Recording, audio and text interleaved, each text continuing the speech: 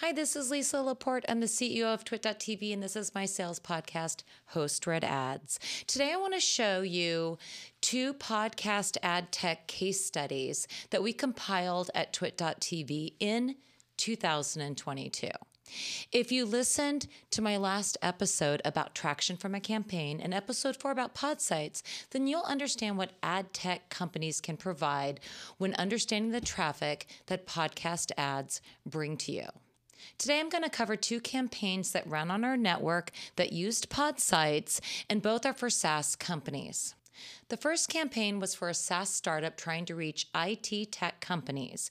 It was a B2B branding campaign for a high-cost project management software, and it ran for 3 months. The total spend was $43,900, and based on the ad tech traffic that is then grossed up because video impressions are excluded, we sent 3,276 qualified visitors to the client's website.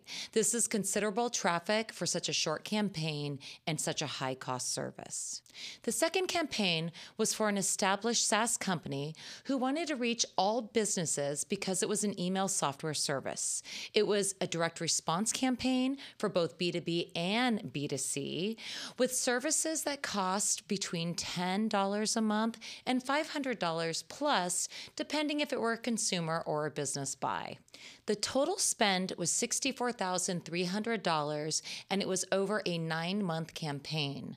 Based on the ad tech traffic that is then grossed up because video impressions are excluded, we sent 17,302 qualified visitors to the client website. This is considered to be exceptional traffic, and I highly recommend campaigns beyond 3 months because if you noticed, it was a 9-month campaign and we sent 17,000 people to it. Whereas the other campaign, being more of a high-cost service, was only over 3 months and we only sent a little over 3,000 people to it. So I always recommend having longer campaigns because it really develops and builds trust with our audience.